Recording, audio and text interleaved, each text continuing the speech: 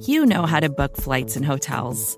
All you're missing is a tool to help you plan that unbelievable travel experience. That's why you need Viator. Book guided tours, excursions, and more in one place. There are over 300,000 travel experiences to choose from, so you can find something for everyone. And Viator offers free cancellation and 24/7 customer support for worry-free travel. Download the Viator app now and use code Viator10 for 10% off your first booking in the app. Find travel experiences for you. Do more with Viator. For decades, Milk has been fueling women marathon runners as the OG performance drink. And in the new docuseries Running Sucks, brought to you by Team Milk, Abby Ayers takes us on a journey of self-discovery as she meets several groups of empowered women runners to find out what drives them, what fuels them, and what pushes them to go the distance. And in the process, she learns that she too can be a distance runner. You can watch the series at runningsuckstheseries.com and register for the inaugural Every Woman's Marathon at everywomansmarathon.com.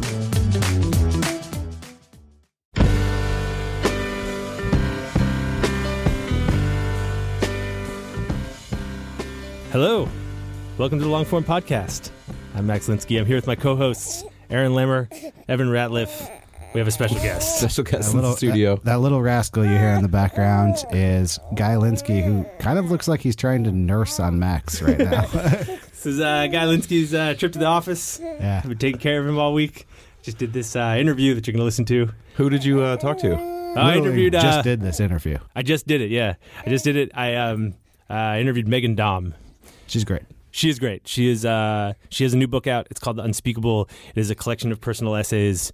It's genuinely incredible. It's an amazing book. I feel like often we're trying to do these intros really much faster than we do, and it's hard to inspire ourselves. I think having like like you having a crying baby in your arms is really the magic we've been missing. So guys should just start coming to every intro. Even like you could even have like a fake doll, just like a tape recorder in it, whatever. Wait, but you guys have a Megan Daum essay.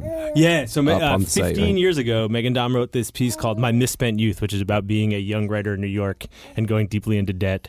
It touches on basically like every theme this show has ever touched on. It's fantastic, and it is up in full on Longform. Thanks to Megan for letting us reprint that. I know Guy Linsky is upset that no one's talked about sponsors. Yeah, he's like Guy Linsky's about the money. Yeah. Fund my college education, Max. Wait, why does Guy have to have like the voice of like a tired old man? Because he's the ghost of a reincarnated old man. He's got kind of an old man. He does look like an old Jewish man. That's true. Who's sponsoring the show this week? Well, one sponsor, people may know, it's Tiny Letter from the good people at MailChimp. If you have some news in your life that you want to send out, like you got a new child, or you wrote a new story, or you want to do that every week, you got a group of people you want to inform? I like to have a child every week. Tiny Letter. Tiny Letter for the people who have a child every week. Max, who else do we have sponsoring us this week? Scribd. Scribd is also sponsoring the show. With Scribd, you get unlimited access to more than 500,000 ebooks and 30,000 audiobooks on your phone, tablet, web browser. It's all just $8.99 a month. But if you go right now to scribd.com/longform, you'll get 3 months free. That's scribd.com/longform. How would I spell Scribd? Oh, that's SCRIBD. .com/longform. Our final sponsor is Oscar. Oscar is a new kind of health insurance company. I've been hearing lots of good things about it from the people I know who are on it. You can go to hioscar.com/longform. They'll give you a free quote. Max is going to punch in a little later in the show and tell us a little bit about what Oscar is and how they're different than most of the insurance companies you've probably dealt with before. And in the meantime, here is Max with Megan Daum.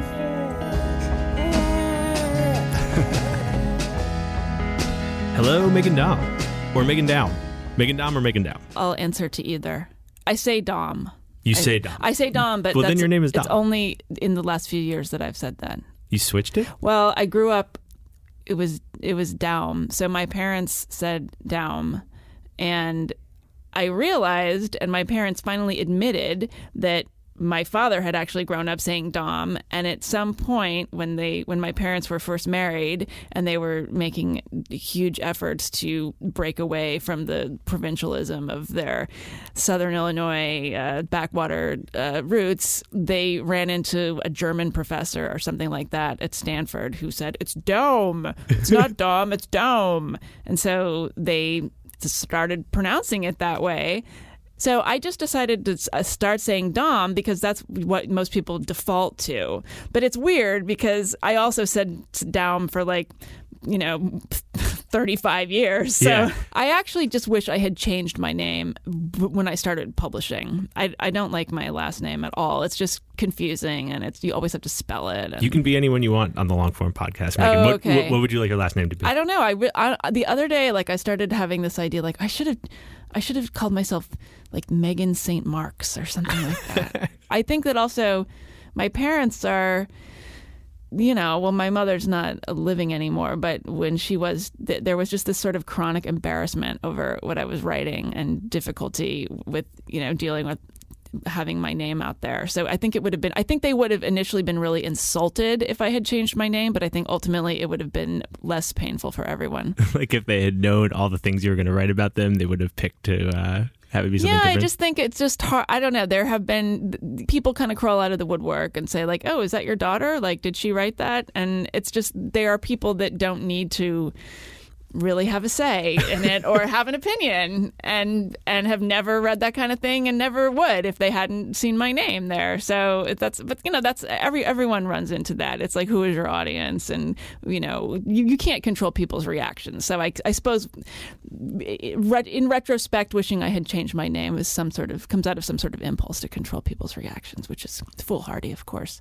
It's just interesting to hear you say that because your work is so personal and you're putting yourself out there so much. It's interesting. I feel like the whole thing is I'm going to write as close to the brutal, honest truth as I can.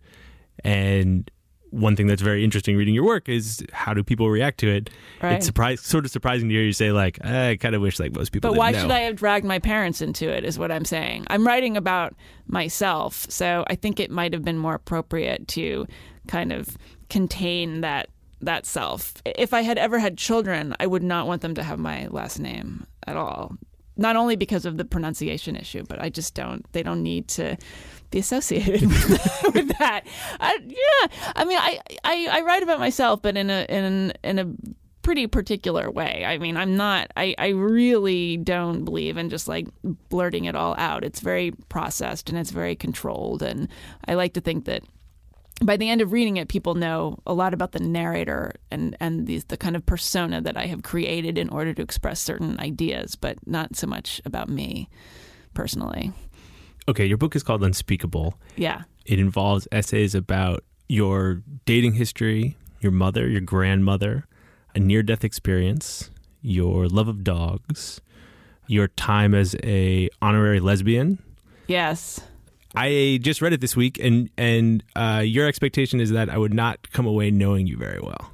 No, certain things. You know me from a couple of different angles. I guess it's more, I'm speaking honestly to the reader, but I'm talking about stuff. I'm using myself as a lens to talk about other things. There's a piece. It's called Honorary Dyke, actually, and it has to do with a particular aesthetic. It's kind of a visceral sort of concept. So I'm talking about being a particular kind of straight woman who is drawn to a particular segment of lesbian culture that has really to do with haircuts and music and certain kinds of clothing, certain kinds of cars, Subaru Outbacks. And so, yes, any young woman of a certain cultural stereotype worth her salt, I had my dabbling. But I used that experience dabbling in lesbianism more as a tool to look at this larger subculture and this larger fascination that straight women have with lesbian culture. So it's not really about my affair with a woman. That is a route that I am taking to talk about this other larger, more abstract thing. Right. Just to push back a little bit, it's also about like 3 years in which you were in your early 30s, right? It's like 32 to 35. Oh, yeah, right. Where you're like trying on an identity. Well, I wasn't trying to be a lesbian at that time. I was just looking like one. Like I had this idea that I could look like really hot, like that men would like me if I kind of looked. I was like a straight chick that was like, kind of ambiguous. It didn't work really. It didn't play? No. Not in LA anyway. Anyone is allowed to do anything they want in their 30s, but like it does say something about where you're at in your life if you're kind of like trying on a new identity, though, right? It wasn't a new identity. I mean, it was very much in me. I don't know. I have to say that I actually looked pretty similar. I always just had really short hair. I mean, I had short hair through my late 20s into my mid to late 30s, really. But for a lot of that time, I lived in Nebraska. There is an aspect to living in certain parts of the Midwest where a lot of women just look like lesbians, no matter what. So I scanned, middle of the road in Nebraska, and then when I got to LA, like I had my Subaru Outback, I had my short hair, I had my my big dog, and that it was like it was just skewing a whole different direction. I want to roll us back here for a second because you've already busted up like 6 assumptions I had after reading your book. So I'm just going to start actually at the beginning because I had some assumptions earlier that maybe also are wrong. So you have written novels, you have written reported stuff, you write a weekly opinion column for the LA Times, but you're probably best known for these personal essays we're talking about. I suppose. I had this essay collection called My Misspent Youth, which came out in 2001. And it's so funny because everyone told me not to write it. My agent at the time said it would be a career ender. Not that my career had really started. But I wanted to do these pieces. I really liked the form. And so I did them. And, 10 years later, it was still the book that everyone talks about more than other books. So yeah, there is an audience that likes the personal essays. But I've been a newspaper columnist for 9 years, so I think I have a lot of readers there that aren't familiar with anything else. You don't think probably. There's much crossover between the two? I think there's some, but newspaper readers tend to be older. I'm hoping that there's more of a crossover, especially with this book, but no, I think there are definitely people that just know me as the person who weighs in with this 730-word column. I have to write. It still appears in print, so I have a word restriction. So yeah, I just write this little thing every week. Hi, it's Max. I'm going to pause things for just a second. Tell you a little bit about our sponsors this week. We got a new one. It's Oscar. And Oscar is a new kind of health insurance company. It's specifically designed for people who do not get health insurance through their job, through a big company. You freelancers out there, listen up. They make it super, super simple to get the coverage you need and actually understand what's happening, offer a totally reasonable price. So how do they do that? Oscar believes in technology. They've got a great app that makes everything totally straightforward. There's no Byzantine world of paperwork, no weeks of going back and forth just to get your coverage set up. With Oscar, the whole enrollment process only lasts like 20 or 30 minutes, start to finish. Another great thing about Oscar, they've got a health and wellness benefit. So you can get up to $240 a year just by hitting daily walking goals. It's based on how much you walk now. Basically, they'll pay you to exercise. Oscar, right now, it's only in New York and New Jersey, but I know plenty of people in New York and New Jersey who could really use a service like this. Anyone who's tried to get health insurance on the exchange can tell you there has to be an easier way. Oscar is it. So go to hioscar.com/longform. That's hioscar.com/longform. If you are in need of individual health insurance for you or your family, it's a great option. We got another sponsor. It's Scribd. You're a reader. You're listening to the show. You're a reader. You're going to like Scribd. Scribd is the subscription book service that gives you unlimited access to the largest library of ebooks and audiobooks out there. Head over to scribd.com/longform. You can get started 3 months free. They've got more than 500,000 ebooks, all kinds of writers you love. If you're listening to this, you probably like audiobooks too. I certainly do. And they've got 30,000 of those that you can listen to unlimited, as many as you want. There's a bunch of people who've been on the show who have audiobooks up there. John Heilman, Nancy Jo Sales, David Kushner. So go check out Scribd. It's all the books you could ever want to read or listen to on your phone, your tablet, your web browser, all for just $8.99 a month. And you're going to get 3 months free if you go to scribd.com/longform. Unlimited listening. Your car, your train, at the gym, wherever the story takes you. Scribd.com/longform. That's SCRIBD.com/longform. Unlimited books. How can you say no? Thanks to them for sponsoring the show. Thanks very much to Oscar as well. And let's get back to Meg and Dom.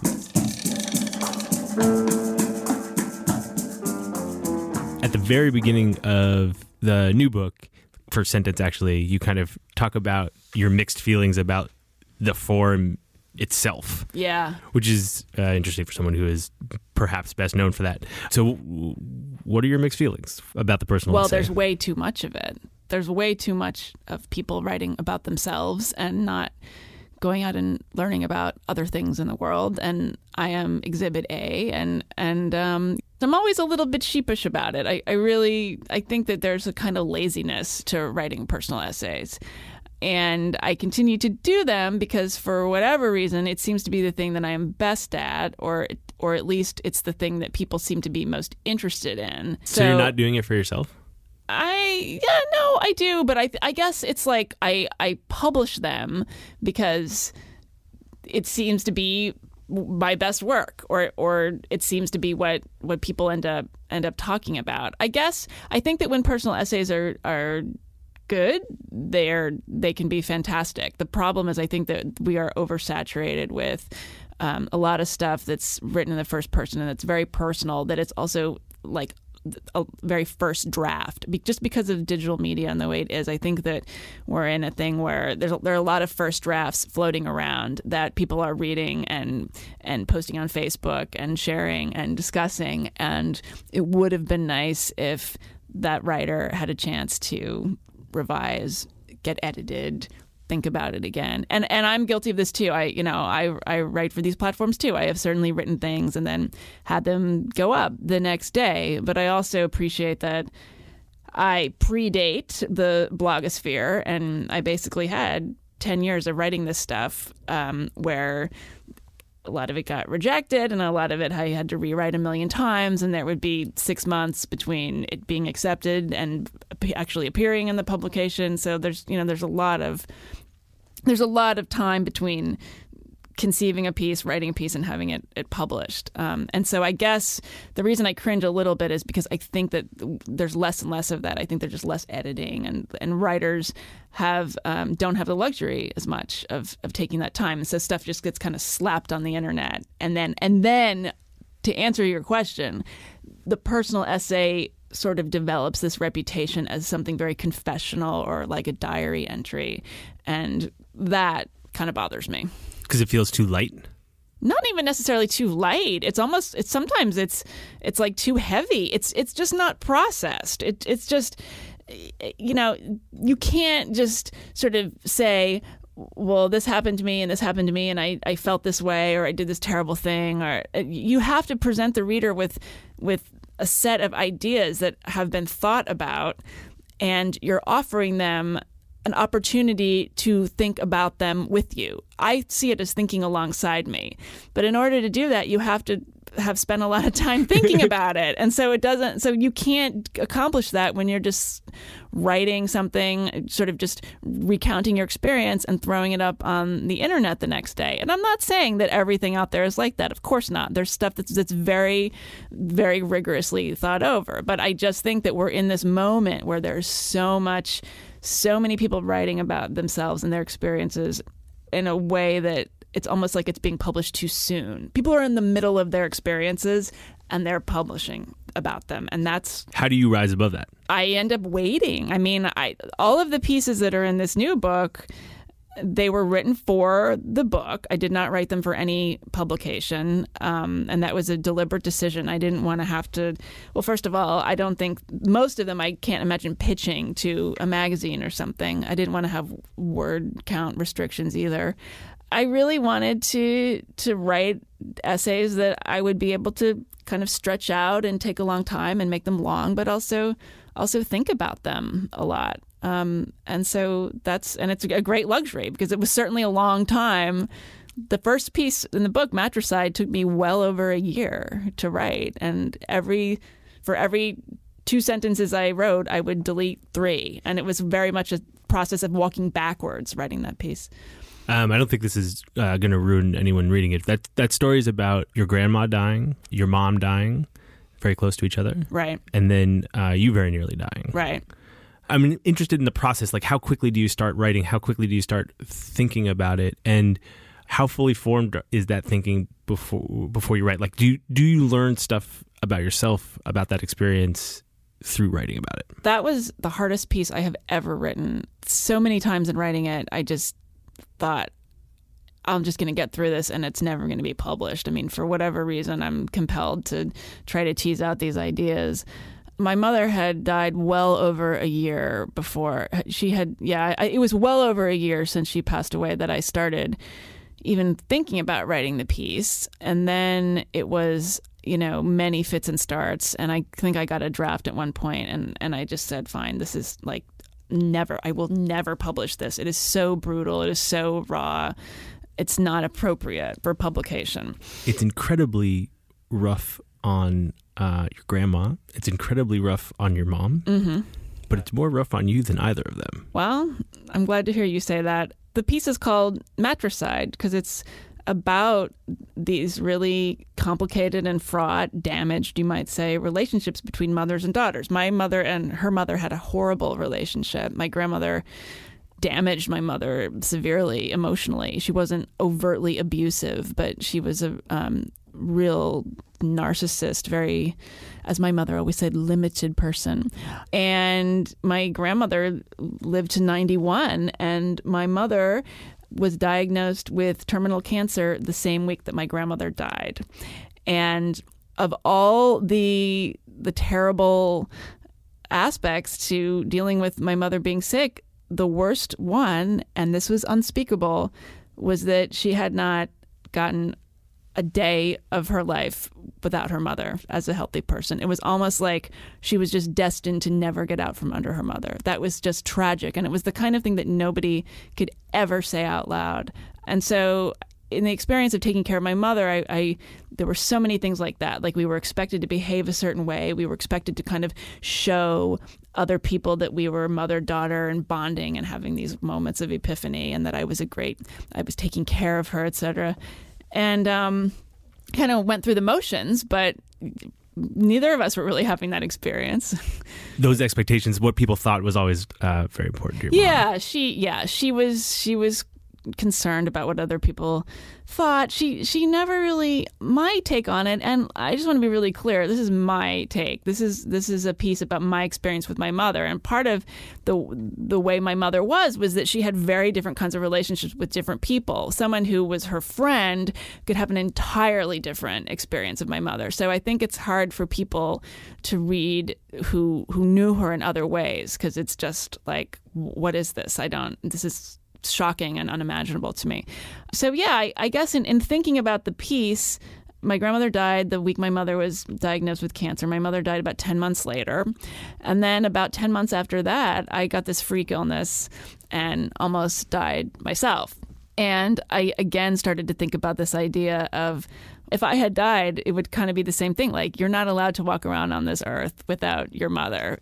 So the piece really came about as I started to think about this trifecta of my grandmother dying, my mother dying, me almost dying. And then this other thing happened, which is then I ended up getting pregnant and having a miscarriage. And then I found out, I don't know why I'm like the only person, it was only 8 weeks. It wasn't a huge deal. But I was like, oh, is there a way to find out if it was a boy or a girl? And the doctor was like, why do you want to know that? And I just was like, oh, just curious. And it was a girl. So I thought, wow, okay, like this is the end of the line. Like, I have my dead grandmother, my dead mother, my dead baby.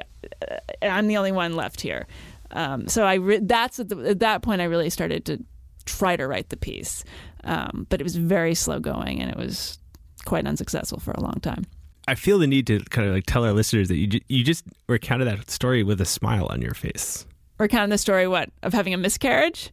Just the whole thing. because I'm sort of laughing at myself as I recall the incredible, the sort of slow slog and confusion of trying to figure out what the essay was about, what a potential essay would be about.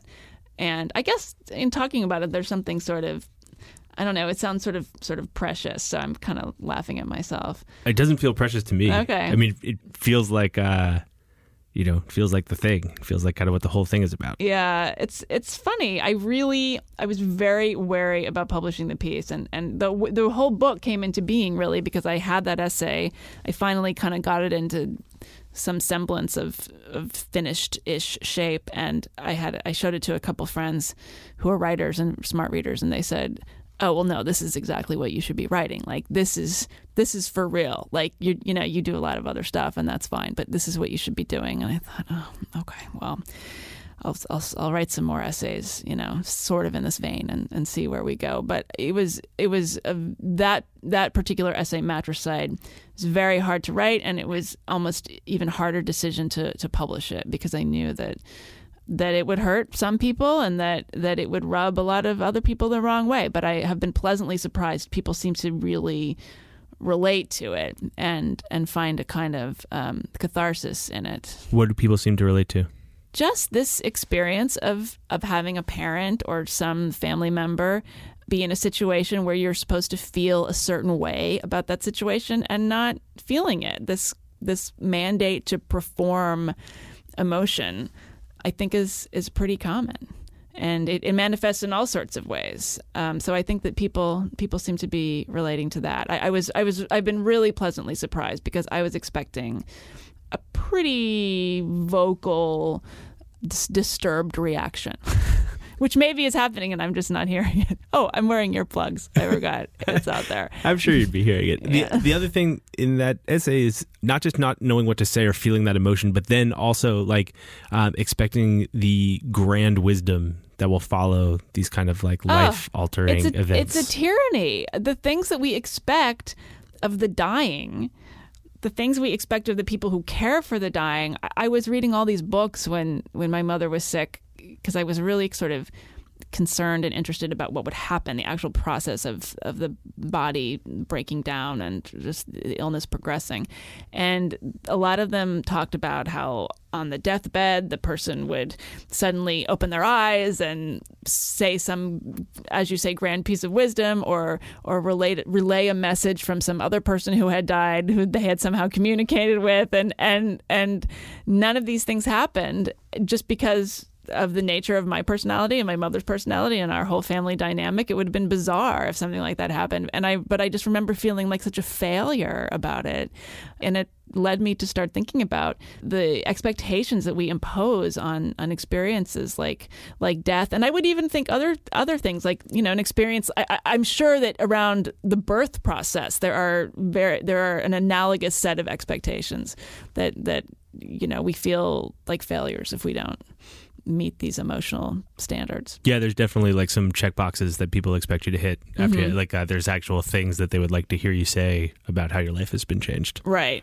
I gotta say, in my case, it kind of like I did do that. I did feel the boxes were checked, but that is the question: is your life totally different now? Yeah, and you wouldn't want your life to be totally different because wouldn't that suggest that you have just like no soul? I mean. Are you a totally different person? Well, really, then you should need to check yourself into an institution because that's not fair enough. How to go through the world. I am an altered person. So you had this crazy kind of freak disease, freak virus. Yeah, it actually turned out to be a bacterial infection, but they thought it was a virus for a long time. Yeah. Very, very, very sick. Yeah. Doctors called your recovery miraculous. Yeah, when your neurologist is saying the word miracle, you're in trouble. And what were the questions that people asked you then? Oh, are you going to be a better person? Are you going to live your life differently now? Have you rethought any of your opinions about religion or the afterlife? Do you see the world differently? It was one of these things where I was unconscious. I got typhus, which is not typhoid, it's typhus, which is very different from flea bites, and just because of a random set of complications, I got very, very sick and was eventually put into a medically induced coma. So I was actually unconscious for about 5 days. And during that time, I got sicker, and the doctors were telling my family that if I did recover, I would possibly be brain damaged. I mean, it was like terrifying for them. So I ended up waking up thinking that no time had passed, but to my friends and family and everyone who ever knew me, because this email chain had started going around with updates as to my condition, and at times they had gotten very dire. Suddenly everybody thinking it was a miracle that I was alive, and it was as if I had closed my eyes one minute and then opened them the next. And so I was expected to have this enormously changed perspective. And you felt the same? Basically. I mean, I don't know, even thinking at the time, like, I think I'm probably just going to go back to my old crappy ways pretty soon. I mean, I was grateful to have survived, and I suppose I was mostly embarrassed. I was really embarrassed. Well, no, I mean, I was grateful to survive, but I was trying to think like what my primary. I'm not sure that was my primary reaction. I think fundamentally I was mortified at having been so sick and having all these people worried about me, and sort of draining attention and energy from people, and also like just being in the intensive care unit and looking horrible, and people coming in and seeing me, and I don't know who they were, and I still think about that. Like, did that person see me? Did that person? Ooh. You don't ask? No, I try not to. Not surprisingly, I guess, that piece ends with you not drawing some grand conclusion other than you don't actually know what the story is about. Yeah, I say in the first piece, too, in Matricide, in the history of the world, a whole story has never been told. And I think that's one of those assumptions. I mean, as writers, we think, well, there has to be closure. There has to be a beginning, middle, and an end. The character has to go through a change. And then in life, we're supposed to have some sort of arc, or we're supposed to have some aha moment, as if the experience isn't legitimate unless we get something out of it. We've learned a lesson. And that is so culturally constructed, as they say. And it's so artificial. It's also a classic trope of the personal essay. Yeah. Here's the wisdom I have found. Here's the lesson I have learned. Right. Here's how I am changed. Yeah. And I wanted to write essays that did not do that. And none of them do. And it's funny, I have some criticism of the book has sort of been in the vein of, well, but these don't really go anywhere. Like, she doesn't learn anything. This sort of doesn't end. And it's like, yeah, that's the whole point. That's why I wrote the book. So you are, to a reader, you are as exposed as a writer can be in that piece in particular. Mm-hmm. You are writing pretty horrible things about yourself. Thoughts you've had about your mom. Mm-hmm. You even sort of like call it out in the beginning, like, I'm going to say some things here that are going to make you pretty uncomfortable with me. Right. I'm interested in what you discover as you're writing, and also what are you presenting, and what are you holding back? I mean, it really has to serve the piece. I'm trying to think. Maybe what I'm asking is, like, how real is it? Well, everything in there is true. I mean, there are things that I haven't put in because I don't think they're relevant, or because, like I was saying, when I was writing Matricide, I would take out 3 sentences for every 2 that I wrote. So it was, there's a lot that's not in there. I guess, I think there's a difference between being vulnerable and being intimate with your reader, and being petty and asking for permission. And what I don't do is sort of say, wow, look what a jerk I am. Can you please forgive me? Or wow, I was so petty in this moment. I mean, I'm sure there are, as horrible as the behaviors I described in that piece were, I'm sure there are things that I did that I didn't put in for whatever reason. Like were too ugly for you to recognize, or too ugly for you to put in? Well, I'm sure there are some that I didn't recognize that I still didn't recognize, so I couldn't tell you what they are. I mean, there was one detail in there that there's a terrible scene in the essay where I'm in the hospital with my mother, and she had a gastrointestinal cancer, which is not the kind you want to get. And she was dealing with incontinence, and it was a situation where she wanted me to sleep she wanted me to stay with her in the hospital and like sleep there overnight for a couple nights because she didn't like the staff or she didn't like the nurses or whatever. And it was a thing where she was actually like having accidents in bed, and she would call for the nurse and they would have to come clean her up all the time. And this was overnight, and I actually pretended to be asleep because I did not want to get up and have to clean her up. And maybe the nurses weren't coming as quickly as she would have wanted them to. Another kind of daughter obviously would have done this. And I felt terrible about that. But I also felt like, in retrospect, I realized that a lot of the reason that I didn't get up was that I wanted to preserve her dignity in a way. We did not have the kind of relationship where the daughter would do that for the mother. I think that as much as she liked the idea of her daughter staying over, she would not have liked me cleaning her up or helping her in that way. And I will say that if the nurses hadn't come or if she had called out for me or something, of course I would have helped her. Of course. That is a detail that I almost did not put in the piece. I almost took it out at many times, even late in the publishing stages of the book. And I had to say to myself, look, this is probably a reason that you should keep it in.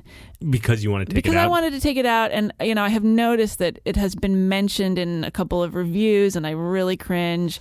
But at the same time, I think it's mentioned because I think that people do relate to it. I have had people say, yeah, I had a similar experience where I just pretended not to hear somebody who needed me. And I think it does happen. And I guess... there may have been other moments like that that I didn't choose to put in. I mean, certainly that is the most damning. That is probably the worst moment in the book, but it's there. The reverse of that, right? Not deciding what to put in and what to keep out, but part of what interests me about like the kind of life of a personal essayist is whether you go out and look for material, like, and there is like a section in the book where you're talking about like old boyfriends, and how kind of like what you were really looking for was like good characters and stories. Yeah. How aware are you of things that could become good essays? Do you know as you're living your life like, hey, this could be good? And also, do you put yourself in situations that are going to lead to good stories? I think I do that less. Certainly when I was younger, I put myself in situations that were interesting to me. I don't think I ever said, hey, I'm going to do this thing only because I'm going to write about it. I would do things because I thought they were interesting, and then I ended up writing about them. I mean, I sometimes say like, oh, hey, this is something I might write about someday. But no, it's not like I go looking for trouble, And in terms of the essay that you're talking about in the book has to do in part with dating like really inappropriate people, which is something that people tend to do when they're younger. And because I always was pretty clear on my not wanting to have children, so I was able to extend that period well into my 30s. Because I wasn't looking for, a suitable man to be the father of my children. So in reflecting like why I dated various eccentrics and inappropriate characters, it occurred to me that that's kind of what's rich about life, and that you have these great stories, and these people that we interact with are quite valuable. Even if they seem like a waste of time on the surface, they're really not a waste of time because they supply the contents of your experience and of your writing. Right. Do you think like your life would be as rich if you didn't write about it? If I didn't write about it, I would be richer because I would have a real job and I would be able to actually earn a living better than I do. For me, the way I figure out what I think is to write. So no, I mean, it's the sort of essence of my life and myself is turning my experiences into pieces of writing, some of which people will read and some of which they won't. But I don't think that generally one has to write to have a rich experience. I just think I'm wired that way. You do all kinds of writing. You've got this weekly column, like an opinion column, takes on the news, basically. Yeah, I write about culture and social politics. And is it hard to get up for that every week? Yes. It's funny, in 9 years, you'd think it would get easier, but it actually gets harder. It's like throwing a boulder over a mountain every week. It's a great platform. I do love doing it. It's really fun and a privilege to be able to participate in the conversation in a relatively public way. But yeah, there are some weeks where it's just not happening. And you have to accept that you're not going to hit a home run every week. Sometimes they're going to not be good. And you move on to the next one. And that's a great thing for a writer. Was it hard to learn that lesson? It took me a couple of years. But it's actually incredibly liberating because you know not to be precious about yourself. Just move on to the next thing. I would never do that for like the essays in this book, obviously. It's a totally different kind of muscle and presentation. But with journalism, your deadline is your friend, you know. It's interesting, like both these forms that you work in, these personal essays and also these columns, are things that have been kind of like widely adopted on the internet, right? Like people are writing about themselves and they're writing strong opinions about the day's news. Yes. That is the thing that is done. There's too much of both. There's too much opinion journalism and there are too many personal essays. So I'm guilty on both counts. Or you have found a way to rise above all of that stuff. Well, that's nice of you to say. I don't. Sometimes I sink beneath. Yeah, there's a lot of it. And, you know, there's some practical reasons for that, too. It's cheaper for media outlets to publish personal essays and opinion journalism because you don't have to pay for reporting. You don't have to put people on planes and send them to other countries to get the facts on the ground. Do you feel like you're competing with that stuff? Are you competing with the millions of voices who also have a take on the day's news? Yes, and often I have a pretty high bar for originality, and so I like to make a point. I like to try to make a point that no one has made, or at least no one I've read has made. So sometimes it's hard. If everyone is weighing in on something and I read too much about it, then I kind of think, oh, I don't want to say what someone else has said. So sometimes it's a good idea not to read too much until you've done your own piece that week, you know. My Misspent Youth, you mentioned it earlier, the book of essays, but the actual essay itself ran 15 years ago in the New Yorker. Mm-hmm. Yeah. Does it feel like a long time ago now? Yes, I can't believe it. Really old. And that story is about sort of your 20s in New York as a young writer, falling pretty deeply into debt. And there's a lot in the new book about putting sort of like your older self in conversation with your younger self. Yeah. And so I'm interested, what are your thoughts about it now? What are your thoughts about Megan Daum 15 years ago? I was Daum 15 years ago. Right. It's funny. I'm really nostalgic for that time. I'm not a terribly nostalgic person, but I'm very... I feel like my sort of default mood and attitude is in my 20s, living in New York City and just being so hungry in so many different ways. I go back and read that piece and it almost seems like it could have been written today. I mean, obviously the price tags are all, would need to be updated. But yeah, I think that every artist circles around the same themes over and over again throughout their career, and I've always been interested in issues around fantasy versus reality and authenticity, issues around class, social class. I think that that's like the last taboo. People will talk about gender, race, whatever, but to talk about the nuances of social class, like that has always fascinated me. So, yeah, I guess it's a continuation. I mean, I thought about calling this new book My Misspent Middle Age, but somebody in marketing said no. But you don't really feel like your youth was misspent. You're nostalgic for it. The New Yorker actually titled the piece My Misspent Youth when it was originally published, and then the My Misspent Youth became the title piece of the book of essays. And I wanted to call the whole book Let the Trinkets Do the Talking. This is an exclusive. I don't think I've ever said this publicly. And that was the title. I believe that was the title of the galley. That was the title that was on the galley. It was published by Open City Books, which was small press, and because it was like about the trappings of things versus the reality of things, whatever. And I thought that was a great title. And finally, at the 11th hour, somebody at Open City said, that is just not a good title, and we really need to call it My Misspent Youth. Like, that's really catchy. And I actually remember thinking, I can't call it that because my parents will be mad. My parents will be mad that it's called My Misspent Youth because it will reflect poorly on them. And indeed they were, for that reason. And they've never liked the title. And I actually never really liked it, but that is the title. What do you think your mom would think of the new book? Oh, she would hate it. The book would not exist if... You couldn't have written that story? No, never. No. I mean, I wouldn't have had the opportunity to write the story. I mean, a lot of what's in this book it has come out of the last 4 years, which was like turning 40, getting married. My mother died when I was 39. I got married when I was 39, right before she died. Just coming into a different stage in life. So I think that the book wouldn't exist if not for a lot of things, and that's just one of them. There's a hunger in that essay in My Misspent Youth. There's like your ambition is like so plainly on the table, Yeah. Looking back on it, like, is that still there? Are you as ambitious? Or are you as hungry as you were when you were younger? No, I don't think I had so much anxiety back then that I somehow wouldn't make it. Not because I wasn't talented enough, but because I always thought like, oh, you don't know the right people. Like somehow I thought I wasn't going to get lucky. I thought I wouldn't have the luck portion. So now I feel, and I did get lucky in several different ways. And I think that's part of it. I mean, there are incredibly talented writers, artists, everyone out there that don't get to the place that they should get because they haven't had a break. I mean, so I was fortunate to have a couple things happen. So that anxiety is gone. But sure, I still have. We all do, don't we?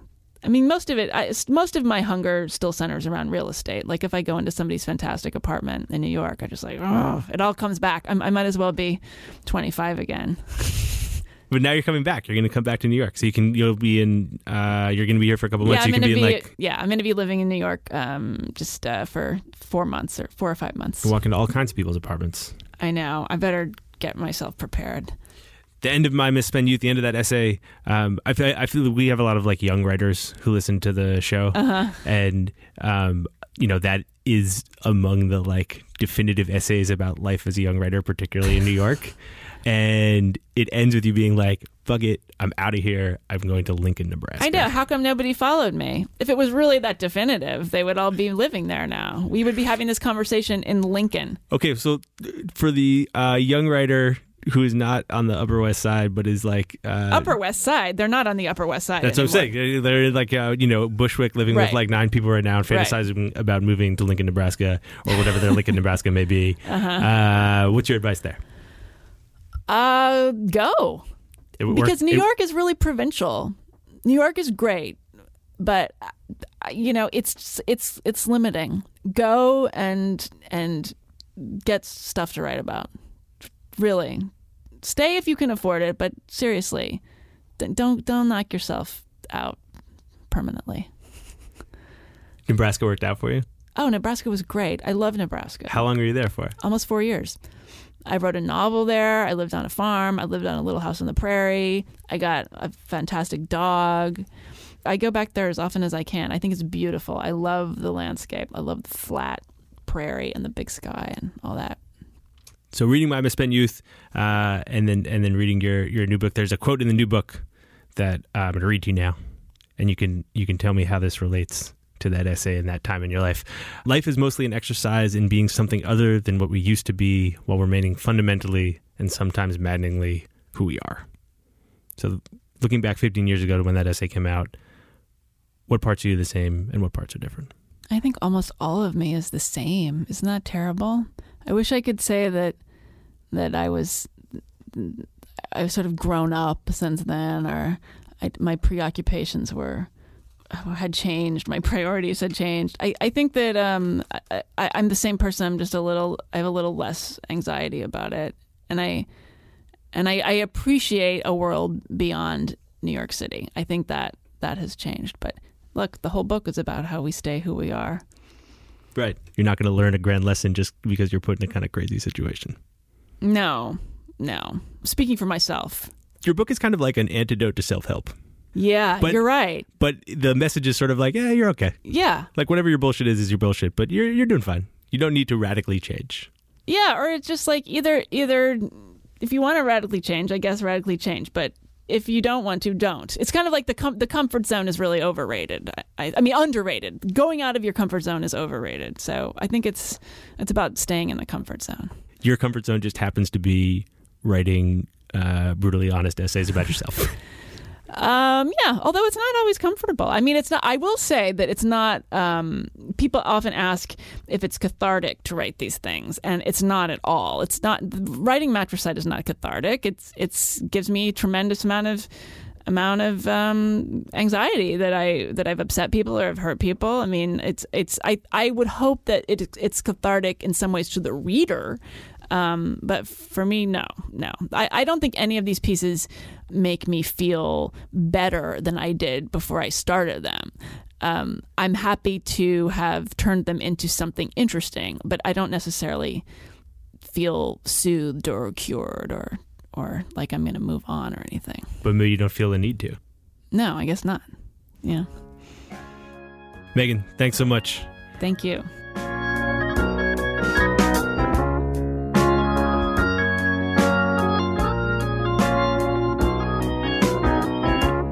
Thanks for listening to Longform. I'm Max Linsky. My co-hosts are Evan Ratliff and Aaron Lemmer. Our editor is Jenna Weiss-Berman. Our intern this week, Rachel Mabe. Our sponsors, Tiny Letter, Oscar, and Scribd. Thanks so much to them, and thanks to Megan Daum for taking the time. Her essay, My Misspent Youth, is up in full on longform.org, alongside the best of the year. My Misspent Youth is from 1999, but all of the best articles, our favorite pieces from 2014, are up right now on longform.org. Go check it out. We'll see you next week. That's the time you get me running, and you know I'll be around. I'm a fool to do your dirty work, oh yeah. I don't want to do your dirty work no more. Why do you run? Why does anyone? I always thought that runners loved running. And that's not the case. Most runners hate running. But they choose to do it.